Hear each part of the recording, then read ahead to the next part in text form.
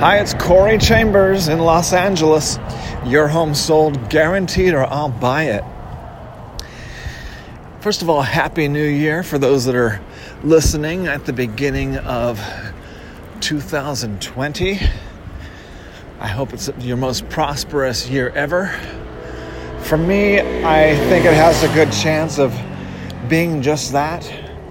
But it also has a chance of being the toughest year. And so I'll tell you why. So this year, we're gonna talk about how to take advantage of the situation of 2020. What are the most likely things to happen? Since I have a pretty good track record of predicting, calling markets, and by pretty good track record, I just mean that I'm not as bad as the average human at predicting things like that. So, economics. I'm going to practice more than ever putting the drama into economics because economics is a dismal science. It's actually depressing. Like when I talk to home buyers about economics, that's the best way to get them to not buy is by discussing economics. Whereas sellers, it's likely to kind of encourage them to want to sell. But 2020, so we're talking about this year of the potential for some really big upsides, and big downsides of this year. Because we are running up what a lot of economists and business people believe is really increasing chances of having a major recession, a major stock market crash, a major real estate crash, and so forth. But we also have about a 49% chance of having a continued sort of Trump boom in the economy, or you don't have to allocate that to Trump. You could just say a continuing boom in the economy. So how do we decide which? We're really not going to know. We're not going to know exactly when and how, because we could have a boom this year. A bust, a recession, a huge stock market crash this year in 2020, or it could take another 3 years, or we don't know. It could be something very different from that. So the trick is to be ready for either one, to be able to make the most out of a booming economy and make the most out of a recessionary economy.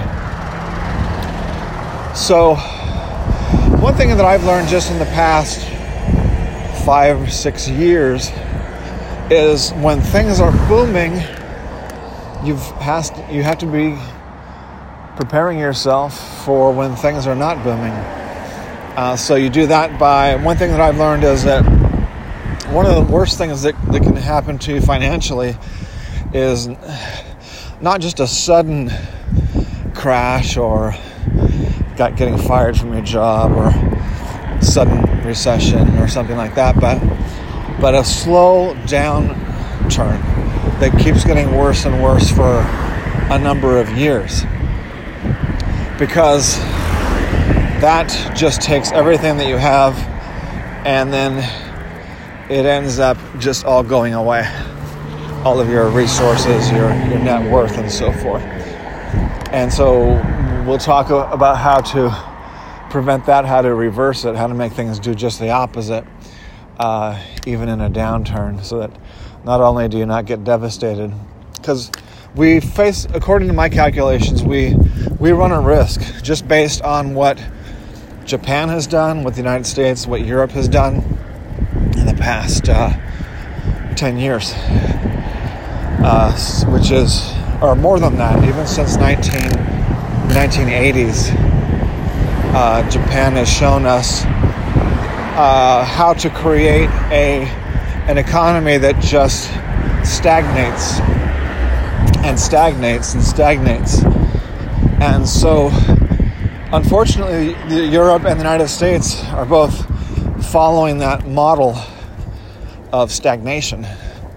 So that's why the United States could face 10, 20, 30 years of stagnation. And this is coming from someone who's not a perma-bear, from someone who's not always giving all these negative predictions, because I'm more of an upbeat, I'm a bit more of a perma-bull. So when I mention that things could stagnate in the United States for 10, 20, 30 years, that's pretty serious. Do I think it's likely? I think we've got about a 50-50 shot. We've got about a 50% chance of having that long time stagnation.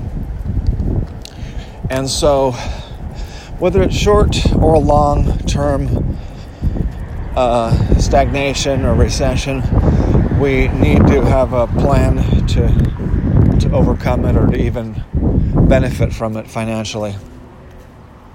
And so what I was saying is that the biggest lesson that I've learned is one thing that I did that was very smart, that a lot of people were not able to or failed to, which was to buy Bitcoin and make a profit off of the Bitcoin, a pretty substantial amount that I bought, because I had a really good, unique understanding of Bitcoin that most people don't have. I'm sort of born and made for Bitcoin because of my background and my experience. Because Bitcoin is several things that most people don't really have much connection to. Number one is economics. Most people hardly understand economics. They haven't taken a lot of economics classes. They don't know. Most people don't know what is, that it's all about supply and demand. And then anytime you deviate from supply and demand, you're deviating from reality here when it comes to money and economics. So anytime the government or individuals or companies deviate from supply and demand, they're usually off on the wrong road. And it's usually they're either going to have to come back to putting supply and demand first, or they're going to be paying a lot for that mistake. That's why communism, socialism always does so poorly, is because they just throw that rule number one right out the window. Whereas capitalism, free enterprise, do much better financially, a lot more wealth for everybody, because that's what they follow, that rule of supply and demand much better than the capitalist socialist countries. So economics. So Bitcoin has a lot to do with economics. It was created to compensate and to make up for some of the mistakes that governments make when it comes to money. Because governments they have political considerations that come first. Sometimes short-term political considerations, or short and medium term. Whereas the law of nature, the laws of economics says you always have to put supply and demand first. Otherwise, you're going to have less money, less resources, more poverty, and more economic problems. So Bitcoin saw that one of the problems is that countries more often than... By the way, no country in history has ever had has never had their fiat currency issued by the country, the government. It's never lasted more than about 75 to 150 years. And so the United States is now running up against that pretty soon, that 150 years. And it's... we know we're running into problems because the the United States is sort of following China, not nearly as bad as China, but the United States is starting to lie about the money. And the way it's lying about the money is easy to see. It doesn't take any conspiracy. By the way, I'm writing a book very slowly called No Conspiracy Required, because there's a lot of things that just happen automatically, like bureaucracies grow automatically, governments grow automatically, and then the power and corruption grows automatically. So governments in their black helicopters, when they finally come for you, it sounds like a crazy conspiracy theory, but that trend, not that that's going to happen anytime soon, but that sort of trend does happen unless you are actively preventing it. Unless the people are actively preventing government to grow out of control that way in power, it does happen. So freedom, democracy, they require constant, not only from the military, but also they require constant vigilance from all citizens, from every citizen. So that's part of what Bitcoin is. And so economics, I mentioned economics and politics, and that's just one other thing. The other thing, and also libertarians, people who do like freedom, tend to like Bitcoin. The people who created Bitcoin are people who like freedom because Bitcoin actually eliminates government and banks from money. So that's that's for a lot of people, that's the number one issue. That's the number one benefit. Of course, the government will say that's the number one problem with Bitcoin and blockchain, and the individual and people who created it, people who like it and use it. For many of them, and that's the number one reason to like Bitcoin and other blockchain cryptocurrencies, is because when you're doing a private transaction from like Joe and Mary, or buying something from each other, they have the right in the United States to have that transaction actually private. In other words, we can't have the United States starting to mandate that everybody use credit cards for everything, or some other government-tracked card that the government can just look up the details whenever they feel like it on your private transaction, your transaction that is private and legal. Americans have the right to legal private transactions. So when you're spending dollars, you can kind of get a private transaction, pretty much. That's what happens every day. But the government would like to, I think in the future, wants people to pay more and more taxes on more and more things and more services. So, because that's where the pressure is. No conspiracy required. Governments just want, they naturally grow. The bureaucracy grows. People who work for the government, they usually think they're doing a swell job, and they usually are. It's just that a smaller, leaner government does a better job, a lot more value that they're giving. If they're taking less money and getting more important things done, that's giving more value. If the government's taking more money and getting less good stuff done and getting more bad stuff done, that's less value. So that's what Bitcoin, the reason why I'm covering all these, and then we're going to get back to our original topic of 2020. I just want to mention things that I have learned that are getting us to this point. And Bitcoin is going to be more important than ever before in 2020 and beyond. So anyone who hasn't started learning about it, experimenting, using Bitcoin, is going to probably learn this year, or eventually, that they're going to that they made a mistake, or that they probably would be better off financially if they were learning a little bit about how that works. Just like the people who learned about the internet in 1990, 1995, including myself, that have a lot of advantages over other people that don't really know how to put the internet to full use. The internet is one of the things that has allowed me to do work that I enjoy, enjoyable work, as my own boss. And then blockchain, Bitcoin, is the internet of money. So I'm going to finish. I'm going up a hill here, walking my dog as I usually am.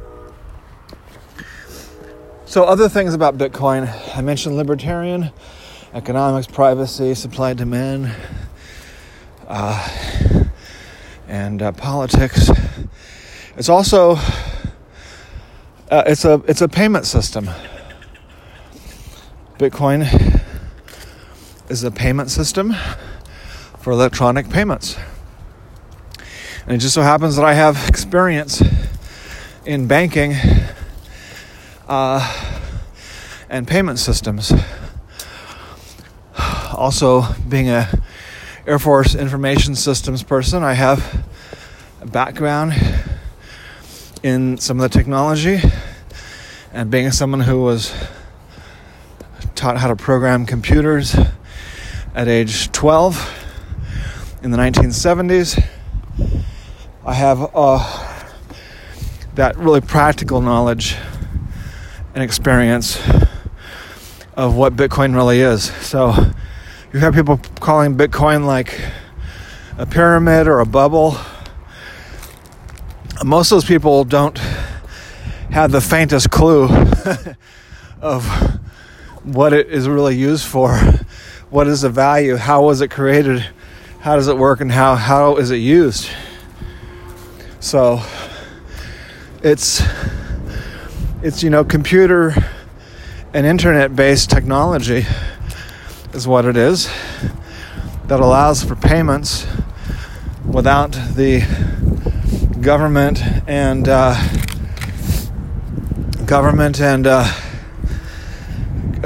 banks to get involved.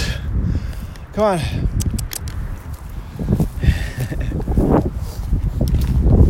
So, oh, there they are. Come here. Weppy sees some of his puppy friends over here. There's your puppy friends. There's your puppy friends. Okay, play with your puppy friends. So that's pretty much Bitcoin and blockchain. Hello. Hi, sweetie.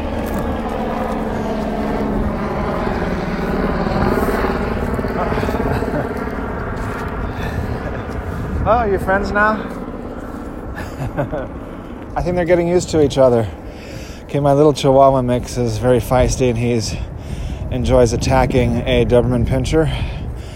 But the Doberman Pinscher is already twice his size and growing. So Doberman is getting less scared and they're both getting more friendly to each other. You're good doggies. You're getting nicer.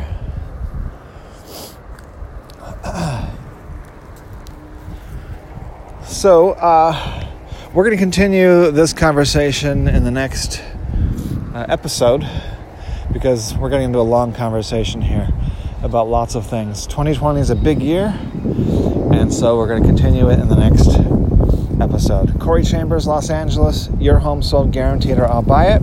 Thanks for listening. Talk to you again very soon. Bye-bye.